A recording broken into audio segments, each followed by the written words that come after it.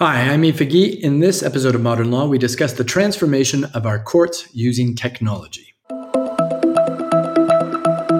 You're listening to Modern Law, presented by the Canadian Bar Association's National Magazine. It's October 12th, 2022. Now, COVID-19 isn't dead and gone by any means, but a semblance of normality has returned. And yet, much about our justice system has changed, permanently perhaps, forced as it was to quickly adopt technology during the pandemic. A return to in-person hearings is certainly underway, and this is especially true for the most complex cases, but the flexibility of virtual hearings are also likely to remain to some extent a permanent fixture of our court proceedings. And there's more. Plans are afoot in several courts to improve electronic filing. Courts in several jurisdictions around the world are looking at how they can put data analytics and AI to work to maximize the use of data and modernize and automate processes. But as a report by the CBA Task Force on Justice Issues Arising from COVID-19 cautioned last year, enthusiasm for technology must be balanced with sober thought about their implications for fair and accessible justice. The report, known as the No Turning Back Report, highlighted some 18 recommendations to guide the courts and justice stakeholders in realigning the justice system with the digital reality of our century. So we thought it would be a good time, some 18 months after the release of the report, to revisit some of what was discussed in it and take stock of what has changed and what the remaining challenges ahead are. So we invited Professor Karen Eltis, the contributing editor of the CBA No Turning Back Report, released back in February 2021. Eltis is a law professor at the University of Ottawa, and she specializes in artificial intelligence, innovation law and policy, and cybersecurity issues. She is also the author of Courts, Litigants, and the Digital Age. Thank you, Karen Eltis, for joining us today. My pleasure. Thank you so much for having me. So, this is the second time we've had you on the show. The show was known as After the Pandemic 2 years ago, but now it's Modern Law. But no matter to that, we spoke a couple of years ago, and I think it was before the release of the report. Yes.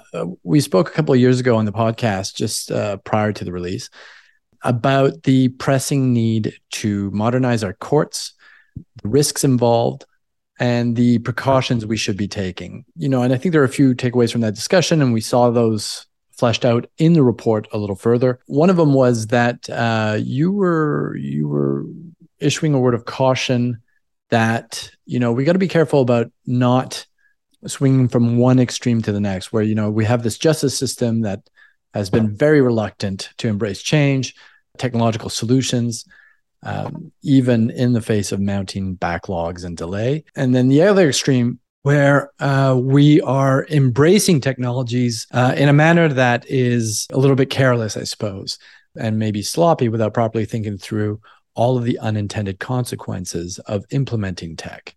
So just taking that general idea, how do you see that issue today? Has it evolved any, or are the current concerns still the same? I think that's a really important question. And I'd like to preface it just by saying that even though I think we were in what many have, and myself have referred to as the fourth industrial revolution prior to COVID, the crisis of the pandemic and the related measures have moved us way into the futures, have created a migration of services online overnight, as we've said in the past, and have swept away this psychological resistance to digital transformation, which is wonderful. Mm-hmm. But in regards to the caution, crisis as catalyst for change is welcome.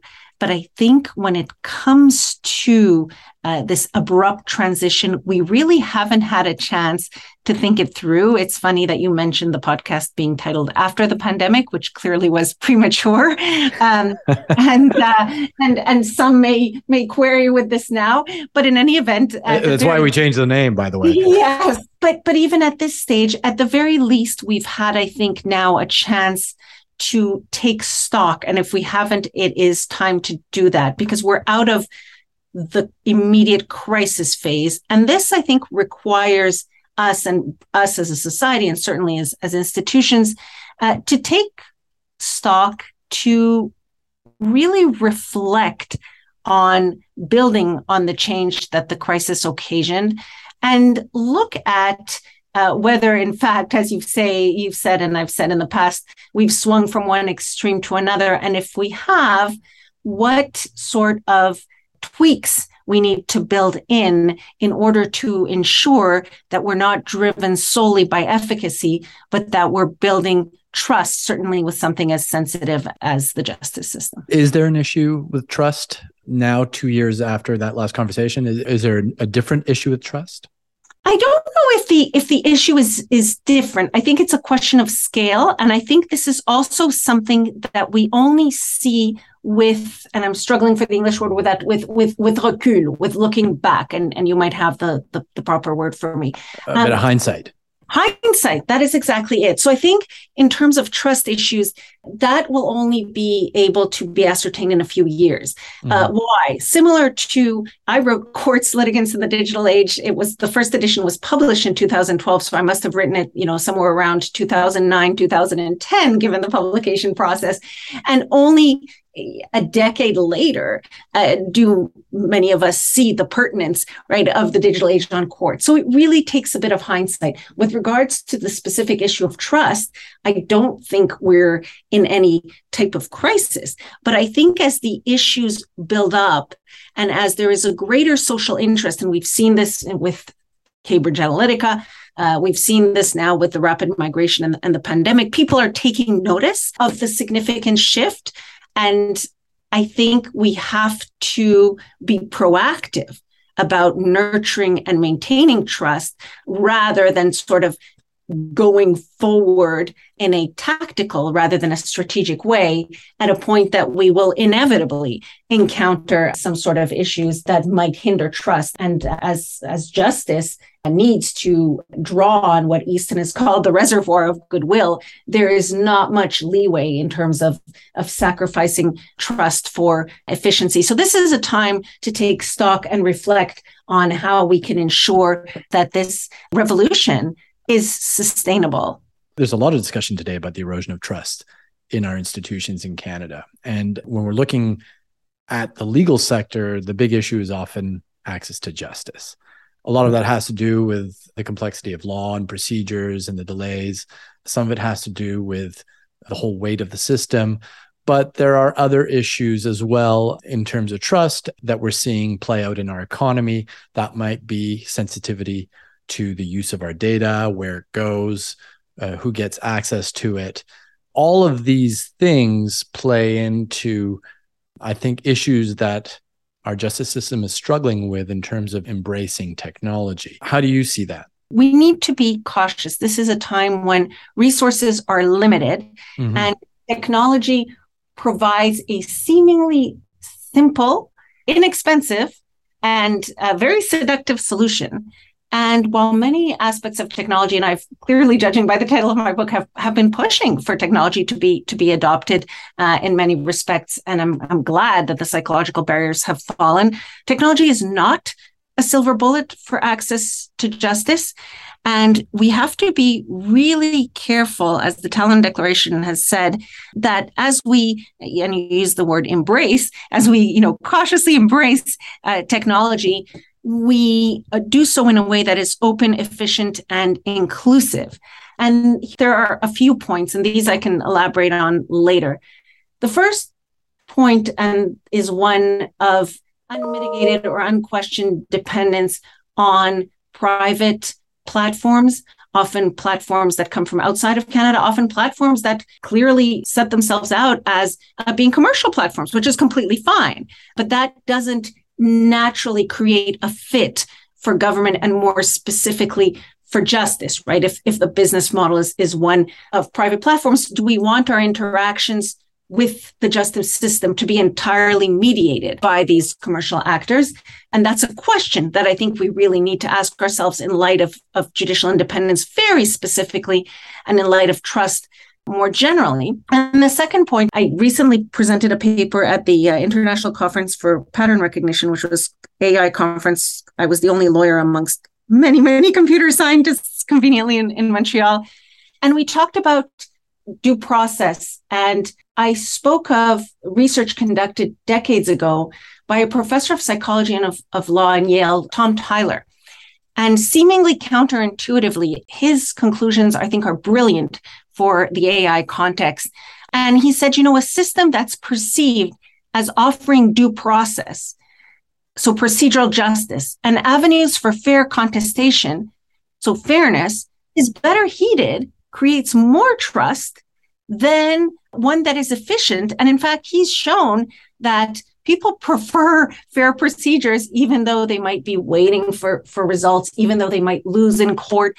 They want to understand that the procedures are fair. So this is where the concern with ultimate fallout that comes from either obscurity or abdication to non-justice actors comes to the forefront. And I'll stop here, but I'm happy to elaborate on that. I mean, that's really interesting because, really what you're saying is that, people are prepared to hang in there and wait out for a judicial solution on the premise that, they will get due process, that the procedures will be fair, everyone will be treated fairly. I think the problem, though, is when they also fall through the cracks because of questions of cost, and they can't afford to hang in that long because of the complexities of the justice system. So I guess the question there is where can technology or algorithms or artificial intelligence assist us in making the system more efficient where it should be without sacrificing those concerns about due process? You've just put your finger on what is the most important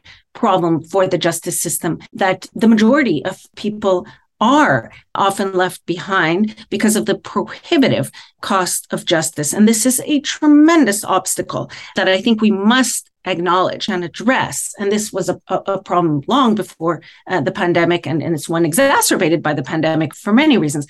The question is whether technology is the silver bullet, or whether, and I pose this as a question in terms of leaving people behind, whether we are in fact not creating a two-tier system where those who have access to justice continue to have access to justice that is characterized by fairness, and those who you mentioned who are increasingly, a large majority of everyday people don't have access to what we know as justice, but rather a poor substitute or a poor man's justice, which is a technological substitute. So essentially are we in so doing, steering everyday people away from the justice system that we've known, and instead saying, well, we have technological solutions in place for you. Now, what I'm concerned about is that we do that in accordance with people's capacity to pay, as opposed to with nature of disputes. I think AI and technology can absolutely help us, and we've seen this in BC, with solving certain issues. Very often, small claims, or I've written a piece using a Nobel Prize Daniel Kahneman's paradigm, Think Fast, Think Slow, where there is a simple rule to be applied in a straightforward manner that does not require a lot of judicial discretion. A technological system and an AI system can certainly step in to provide people with rapid resolution, but that would be according to the nature of dispute rather than the character of the litigant. Whereas when you have a tremendous deal of discretion at stake that the judge must apply, the technological solutions may not be as well suited. When you have self-represented litigants who need guidance, the technological solution may not. So my concern, and this is just a concern that I want to flag, is kind of resisting, or at least confronting or acknowledging the temptation to say that for many disputes, we're going to privatize and steer people away from the justice system that we've built towards quick fixes, not having properly sat down and reflected on the ramifications of that privatization for all intents and purposes, and the quality of justice, ensuring that's not a two-tier. That's different from saying we shouldn't steer cases that are simple to technology systems. And that may be a good way of looking at it, because we're not going according to the ability to pay of the litigants, but rather we are looking at the nature of the dispute, and some which may very well be handled by technology. Again, ensuring that no one is left behind. There are tremendous accessibility issues that we're sometimes not alive to, of course. Now, obviously the pandemic forced the judicial world into virtual hearings. I'm wondering, from your discussions with people and those who have presided some of these hearings, have they been able to appreciate what's worked and what's not in terms of like what kind of hearings, virtual hearings work for, or what kind of situations technology can assist? Are they bringing that critical eye to the debate? Absolutely. And I think we've conducted, and the report bears this out, a triage, for instance, the care that must be taken with criminal law and the care that must be taken with older, more vulnerable populations, people with disabilities, and so on. So I mentioned self-represented litigants. So I think there's been a tremendous alertness to ensuring that their technology, or to recognizing that technology is a wonderful tool, not a crutch, not a panacea. And there's been great openness and reflection to that, and seeing what areas of the law technology might lend itself best to facilitating understanding of the law for self-represented litigants and so on, as opposed to simply being imposed. I think there's been tremendous awareness and ensuring that technological standards are aligned with democratic values. Another issue has been one of concern, and I can come back to this, not to standardize justice too much, not to nudge it in a way towards conformity. There's been great awareness.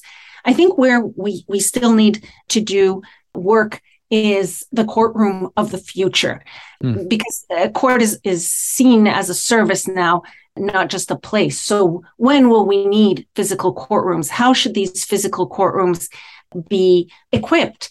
What should they look like? There's a recognition, and this is important as we look towards ODR and ADR, and there's been great sensitivity towards that the adversarial model is not always the best model. And there's a lot of writing recently in the Globe and Mail about the shadow pandemic and domestic violence and other such issues, where the adversarial model is not necessarily the best, and where certain forms of technology may be helpful in creating community justice and other forms of justice in various contexts. I think there's been tremendous sensitivity and understanding that the family law context is a thorny one, and kind of having, and this is something that there's still a lot of work to be done, coming to a balance of we want access to justice and we want it to be efficient, but we also want to ensure that the particularities of sensitive contexts are not neglected. So definitely there's been tremendous sensitivity and work done in that arena. Is there an implication in there somehow that being present in court or going to court as a place is more inclined to produce adversarial situations? I don't know if it's more inclined per se. I think that one thing that has been recognized is there is a ceremonial value to going to court, to physically, getting one out of their pajamas and showing up in front of a judge. There's a solemnity that goes along with that. Now, the question is, as with everything else, equilibrium and trade-offs. So on the one hand, that solemnity is necessary in certain contexts. And law is not just about dispute resolution, especially in some areas, and one can think of criminal law, but it is society coming together for a particular statement of sorts. In terms of adversarial, I don't know that the physical courtroom creates a more adversarial climate, but I think the physical courtroom has certain attributes that are traditional and classic, if you will, whereas the digital form, and this is a lovely part of it that we should harness, can create alternative modes, right? So the flip side of, well, on the one hand, we want to have this ceremonial justice because that has an important social value. The flip side of that is can we see justice in a different light? And are there other beneficial ways that are perhaps less daunting that we can apply in other contexts that are more collaborative, less adversarial, less daunting, that would allow people to have greater access, not just from a financial perspective, although that's probably the number one concern for people, but from a comfort level. So in answer to your question, I don't know that the physical courtroom makes it more adversarial, but it has traditional trappings, for better or worse. And the digital has allowed us to explore alternatives to that may work better in some areas and not as well in others. And that comes back to the question of triage, which is still relevant. Another way to explore alternatives is by looking elsewhere. And the No Turning Back report calls for judicial bodies across the country to collaborate and coordinate their efforts at adopting technology and sharing best practices. How are they doing? There's an important balance to be struck. I think courts are doing very well in terms of judicial education. I'm happy to see the IOJT, International Organization of Judicial Training, which every 2 years takes place somewhere around the world. This year, in a few weeks, we'll be here in Ottawa, Canada. So there's a lot of discussion. There's a lot of collaboration through various institutions. It's a balance between, on the one hand, having some level of harmonization so that one doesn't have a patchwork, and having conversations and seeing what's being done elsewhere. I think it's very important. But on the other hand, as I said, being cautious about overly streamlining in order to ensure that we comport with not only judicial independence, but with the imperatives of federalism and of local particularities and of individual courtrooms and their specific needs. So kind of striking this correct balance between what are best practices, and I think that's very important, and the individual character of various courts. And I attracted attention to this even in my first book, over a decade ago, but certainly now, very often for case management or court management, there's standardization software that is being used, and that we have to be careful of in terms of judicial independence and over-tracking judicial productivity. So streamlining is good to a certain extent, but also maintaining the particularities is helpful as well. And there's a comparative study that looks at, the federal jurisdictions have done better than unitary states in some ways in striking that balance. But more generally, and we can come back to this, I think we can learn from foreign jurisdictions for what I identify as the major issue, which is dependence, as I've said, on mediation by private commercial actors in this, not because of the actors themselves, but because this is a very public forum. And looking at who has developed platforms in-house, and there are certain examples even for video conferencing, and looking at what can be helpful for that, looking at protecting very fragile cyber infrastructure. We've seen recently with telecom, we've seen it in Australia, the cybersecurity issues. That's where harmonization is very important, as opposed to just individual court practices and the like. Are you saying that the courts should be considering building some of these platforms in-house, or should they be outsourcing them to private actors? Yeah, I think, and again, this is a gargantuan task, and very often we say, well, what's appealing about platforms is that we can get them for free. But as I've always said, there's no free lunch, right? We have to. What's appealing is that it's all ready for us. But convenience, we have to think about the trade-offs for convenience, and we have to think about the particularities of justice and the sensitivity, and we're talking about trust. And we have to think not only about the short term, we have to think about the sustainability. And what the pandemic and the cyber revolution has done is that it collapsed boundaries between the brick and mortar world and numeric world, but also between private and public. We're at work, but we're at home. We're in court, but we're at home. And all of our interactions are mediated by commercial platforms. And we have to think about the implications of that injustice. So yes, I think that it's important, and many will shy away from this because it's expensive and this is what we're trying to get away from. But this is why I say technology is helpful and we should be moving with technology, but prepackaged solutions in a crisis situation are, of course, more helpful than they are, to use the name of the previous name of the podcast, after the pandemic, when we take stock and say, there are costs to ensuring that a system, again, especially when it comes to sensitive information, is properly vested with trust. Because, of course, now as we look into cybersecurity, justice is a treasure trove of information. And so this is something that we may not want to address right now, but that I think will very much need to be addressed. Perhaps the counter to that would be, I don't know if it's a counter, but the concern, especially in a place like Ottawa, where I think public servants are still haunted by the Phoenix nightmare. Yeah. Is it really feasible to consider that the justice system and the courts could build platforms in-house. Presumably, they would have to collaborate somehow with outsiders. But if platforms are inefficient in making access to justice even more difficult than it was back in the analog times, that's not going to help much the cause of improving access to justice and restoring people's trust or earning people's trust in the justice system either. Yeah, I think that's a fair point. And I think there's a two-pronged approach as we reflect on it. The first is the one that you correctly mentioned previously, which is international cooperation. Mm-hmm. And when we talk about reinventing law for the digital age, more generally, right? Because we had private law and public law and data protection law, and none of these work in a straightforward manner post-digital revolution. We have to recognize that. And that's a tough fight to fight. And it took 100 years after what we commonly refer to the Industrial Revolution. And here's how it ties in. Before the pandemic, if I would have spoken of international treaties or initiatives, even more generally, it would have been laughable.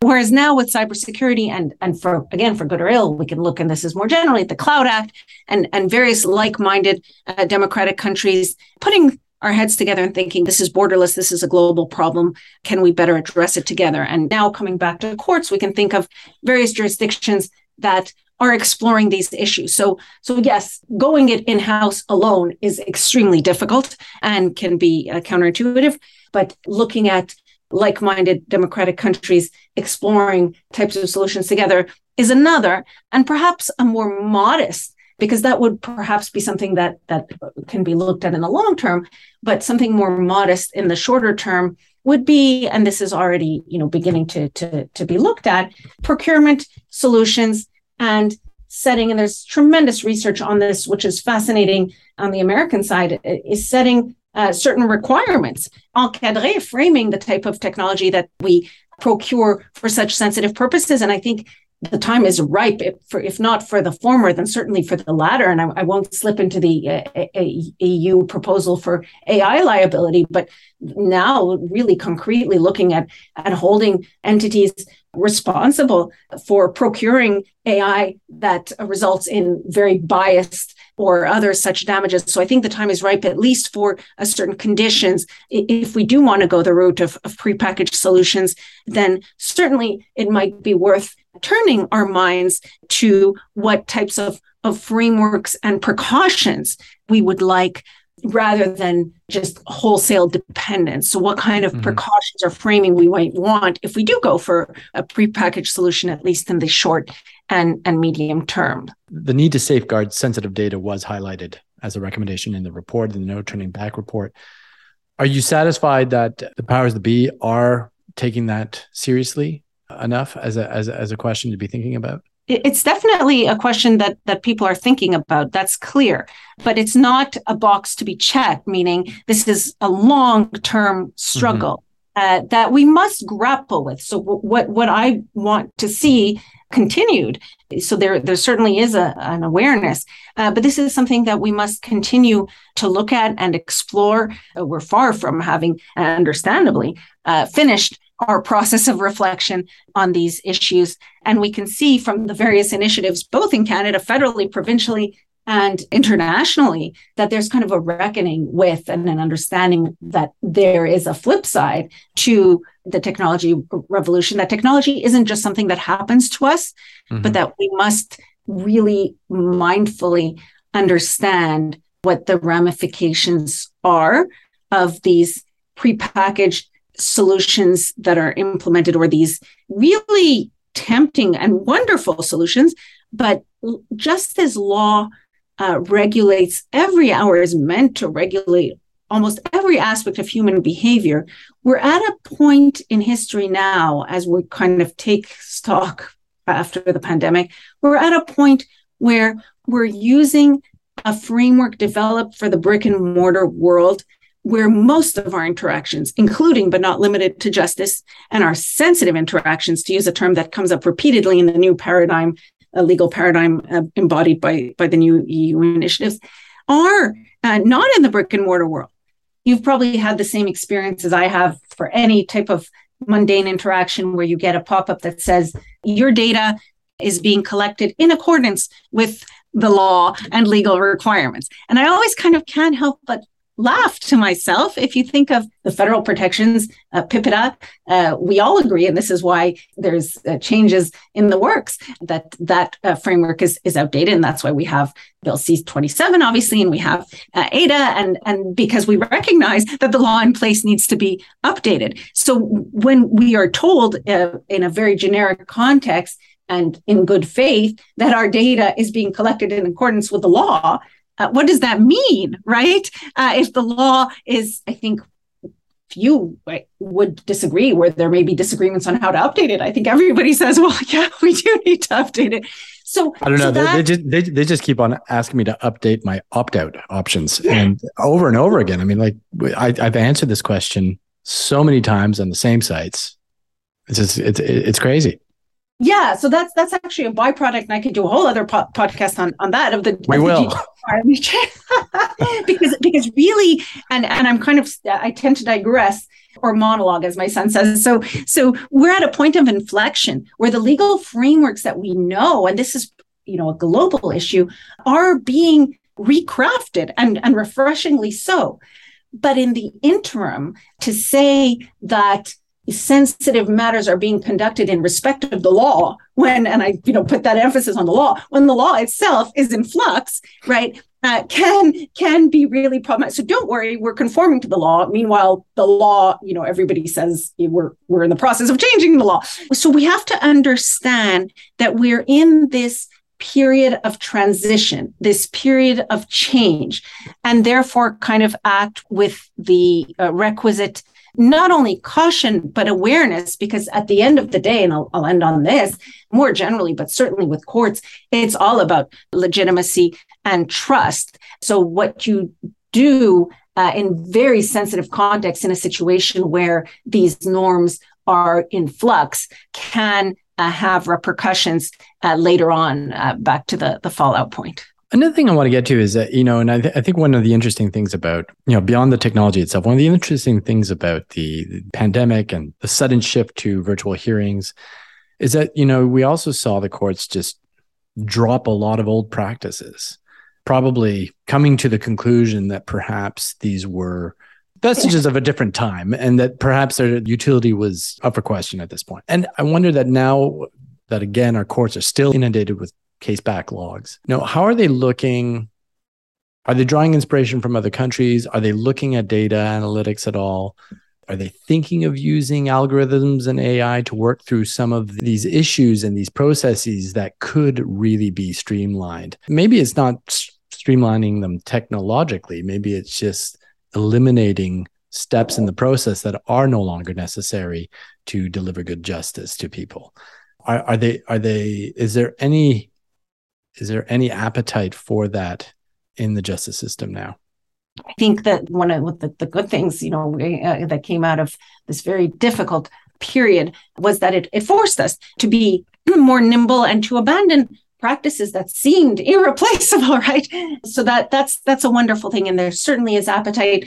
And in terms of algorithms, I think they permeate every aspect of life, and they do have their place. We have to recognize they're already here, right? And they do have their place for eliminating redundancy. And that's where I kind of revert to the think fast, think slow.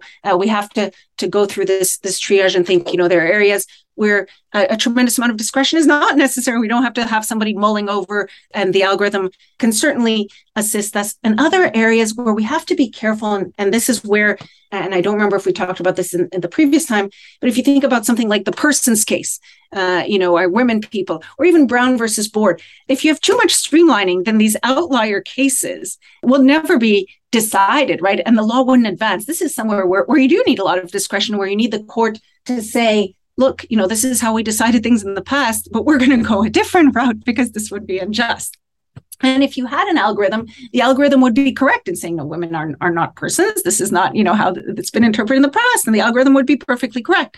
But you can't have that, because then, of course, not to speak of social justice, but to put it in very mild terms, there's stagnation and marginalization of anybody who doesn't fit a certain mold. And that's an issue more generally with limiting chances for social advancement. Very often justice is a tool. And we spoke about my interest, it was and still is the impact of technology on constitutional rights and democratic institutions.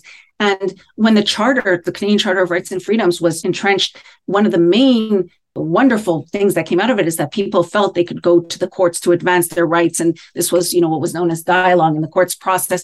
The idea that if you're a group that has been marginalized and you can't have political victories because you're in the minority, you can go to court and challenge that. If things are over-standardized, then that becomes a problem. But again, can things be over-standardized for small claims? Can things be over-standardized for traffic court? The dangers of that with the BIMOD of oversight are minimal. Do you want to standardize constitutional case law? That's a different story.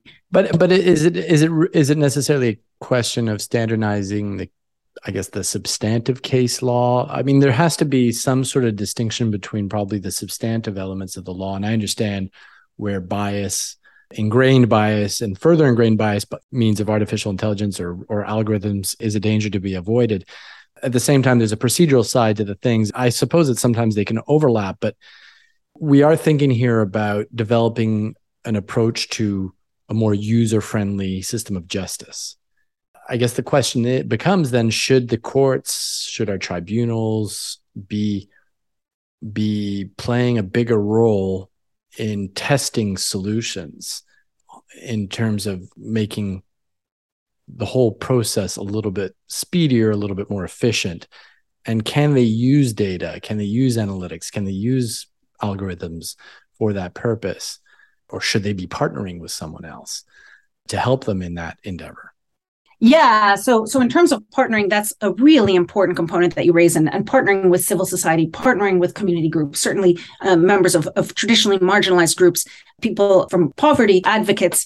That's extremely important. And Balkan talks about the triangle that I've mentioned in other contexts between corporate actors, community groups, and government. And that's kind of reminiscent. I keep mentioning the Industrial Revolution, but in the Industrial Revolution, that is what happened. If you look at the Civil Code of Quebec, there's a constant reference to coutume and to the traditional practices of corporate actors at the time, if you will, less so for community groups, although that's very important at this, far more advanced democratic stage, one would hope. So partnerships are essential. In terms of making justice more user-friendly, absolutely. I think that has a lot to do with being nimble. And a lot of the pomp and circumstance, if you will, deter people from accessing justice in certain cases. And so this is a wonderful contribution that technology can make. I think that the concern that I've been referring to when you look at comparative law and you look at certain jurisdictions that have embraced, and this is again, when we started the podcast with going from one extreme to the other, certain courts that have embraced technology and artificial intelligence wholesale in terms of decision making have seen a side effect. Professor Ben Liebman of Columbia, his research points to that, of potentially de-skilling human judges, where the human judges are given the task of oversight in order to ensure that the rule is properly applied, because the technology will take the rule, right, and will apply it firmly. But the rule could be applied, and this is where my examples came from, in a manner that is overly rigid. So we're trying to make things more user-friendly, but we have to be careful in so doing not to get the opposite effect, which is extremely rigid, right? Technology can be rigid. Anyone who's ever, done any coding, you put in the wrong, I'd be terrible at it, because I'm full of clerical errors. And you have one clerical error, the whole thing falls, right? So then you say, okay, don't worry, we have human oversight. And we always talk about human oversight as the garde-fou, the safety valve. But then the human kind of loses, and that's what we've seen in systems that use a lot of artificial intelligence in justice and elsewhere, that the human is kind of afraid he or she loses agency, as I said, de-skilling, because he's saying, well, if the algorithm said this is how the rule is applied, deep in their hearts, we all have this lack of self-confidence. Who am I to know better? Right? Who am I to say? And if the system, and this is the administrative side of implementing technology, if the judge is being monitored for efficiency, and that's a consideration that I raised over a decade ago in terms of separation of power, if the judge is being monitored for productivity, does he or she really want to take the time to question? We see this even now. It's like, well, on appeal, what'll happen? So that's just something that I want to flag. And flagging it doesn't mean, that we're rejecting technology. I think it comes back to, we're not here to say we adopt it or reject it. Just like with the Industrial Revolution, nobody said, we're going to keep making things by hand, although we've come to learn after decades of fast food that some slow food is also good. We've kind of learned to pick and choose. And some of it that is really going to be this continuing flow and struggle with reaching an equilibrium between these different considerations to ensure that justice matches our democratic value system. The thought of having judges undergo productivity monitoring is quite a scary one, I got to say. Yeah, I don't think anybody really wishes that upon the justice system or those who use it. Do we also have to just be thinking in terms of money and the funding that goes into the justice system? Because there is obviously pressure on courts to get through their backload of their case law. And there is pressure on them to deliver justice in a more efficient way. And then there are obviously these concerns about overly rigid efficiencies in the justice system that you raise. How should the justice system be guided in applying resources to these problems? That's an excellent question, and that no one can abstract financial considerations that they are a consideration. But when it comes to democratic institutions, this is an important consideration. I think if we're mindful of what we said at the beginning, that technology is not a silver bullet. It depends how we frame technology. If we say, look, we can take a prepackaged commercial platform whose mission is understandably to make profit out of data and to better itself, to train its systems using data. And we take that and we take the algorithms that are proposed and we encourage the class of people that cannot afford lawyers to go online, regardless of their disputes, and kind of get it settled with. And then we pat ourselves on the back and say, we saved a whole lot of money because this application was free and because all these disputes are, entre guillemets, are solved and people all got their quote unquote day in court and were happy. And there was no community consulting. And then you end up with allegations of bias, and you end up with erosion of trust, and you end up with data scraping, and you end up with tremendous cybersecurity essential infrastructure being menaced. At the end, the bill will come in. So I think it's a short-term, long-term. So it would be naive to say you should not, that the finances are not, they're a tremendous issue. But then you have to look at whether the fix, what kind of savings the fix is engendering. And in some cases, you can certainly say, this was a wonderful, and I mentioned, BC, and I mentioned there's certain ODRs that we can really congratulate ourselves and say, this is working wonderfully and people are satisfied and this is nimble and they, cut through, they don't have to miss work and people who are disabled don't have, and there's so many wonderful things that we really can say, this is great. And this is not only money saving, but this is fostering trust and nurturing trust. So this is a wonderful thing. We've killed two birds with one stone. But other matters, we just have to soberly reflect upon. And that's all that kind of introducing this friction of reflection and saying, a few years from now, will we have saved both money and the legitimacy of the system, or will we have in an unintended way, and it's certainly in an unintentional way, just gotten carried away and shot ourselves in the foot through some unintended consequences? And this is a question, and this is not a question that has one answer.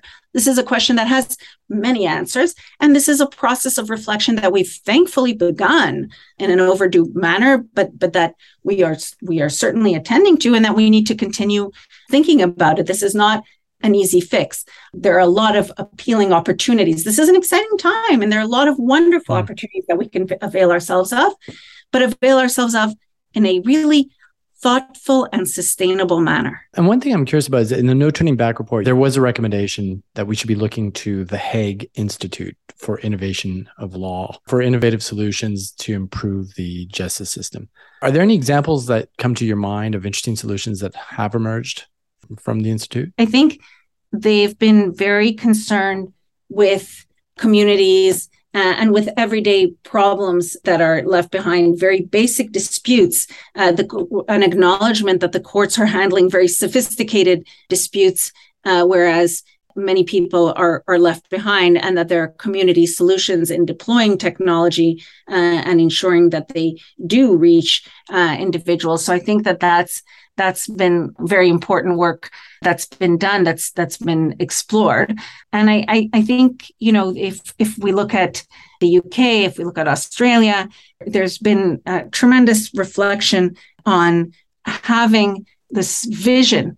I think in Australia, they use Cotter's model for change, and they look at, the various steps that we can go through in ensuring that the digital transformation is done in a way that is inclusive. One of the trends that I've seen is, and you were talking about budgeting, but hiring more technologists, getting technologists to come into courts. And certainly in terms of technological support, that's a good thing.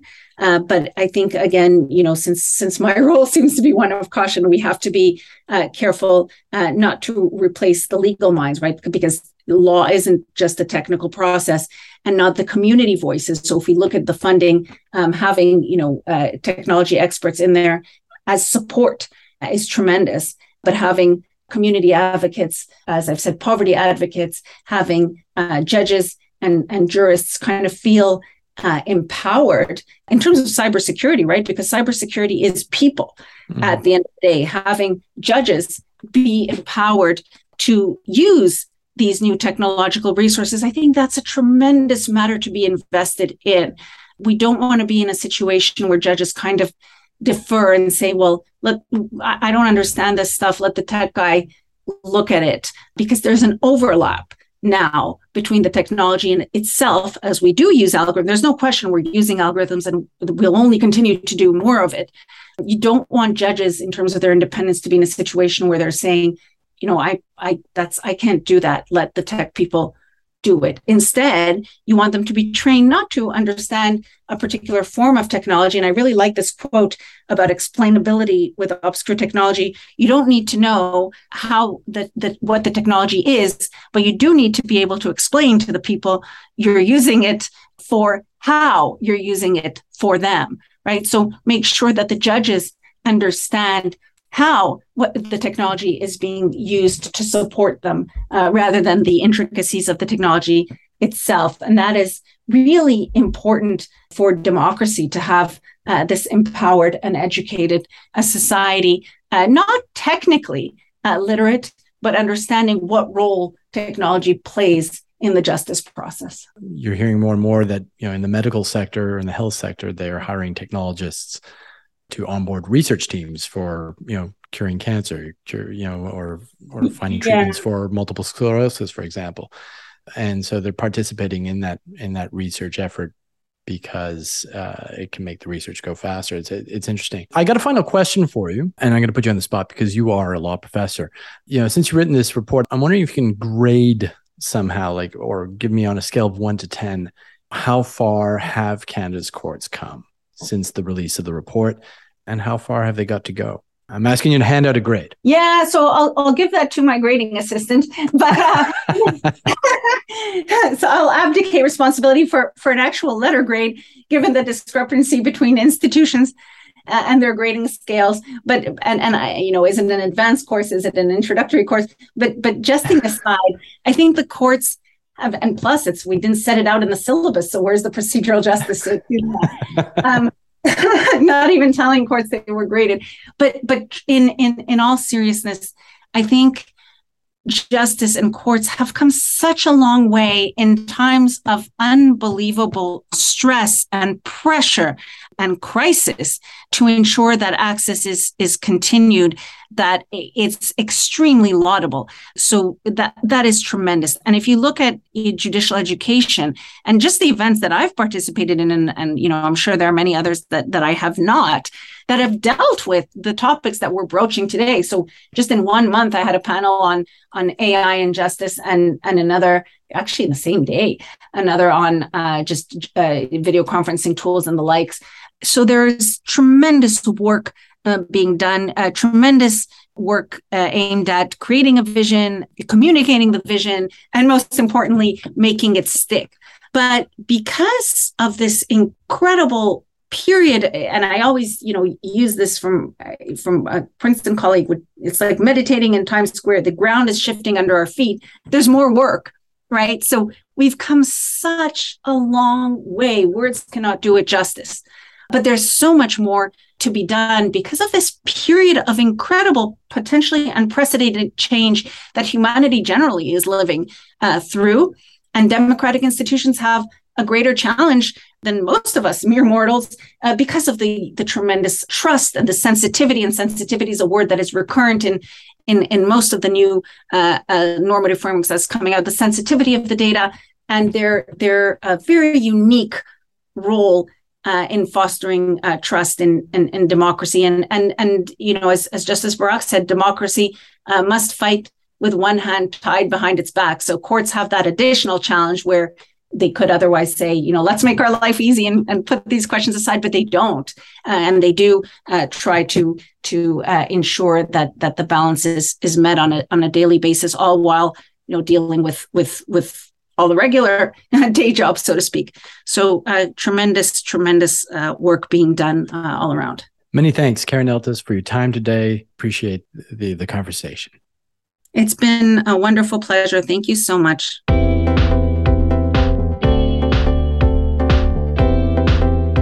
You can hear this podcast and others on our CBA Podcast channel on Spotify, Apple Podcast, Google Podcasts, and Stitcher. Please rate and review us if you can, subscribe to receive notifications for new episodes, and to hear some French, listen to our Droit Moderne podcast. And if you enjoyed this episode, please share it with your friends, colleagues. And if you have any comments, feedback, or suggestions of topics that you'd like to hear us discuss here, feel free to reach out to us on Twitter at CBA-NatMag and on Facebook. Also, check out our coverage of legal affairs at nationalmagazine.ca. And thank you all for listening to this episode of Modern Law. We'll catch you next time.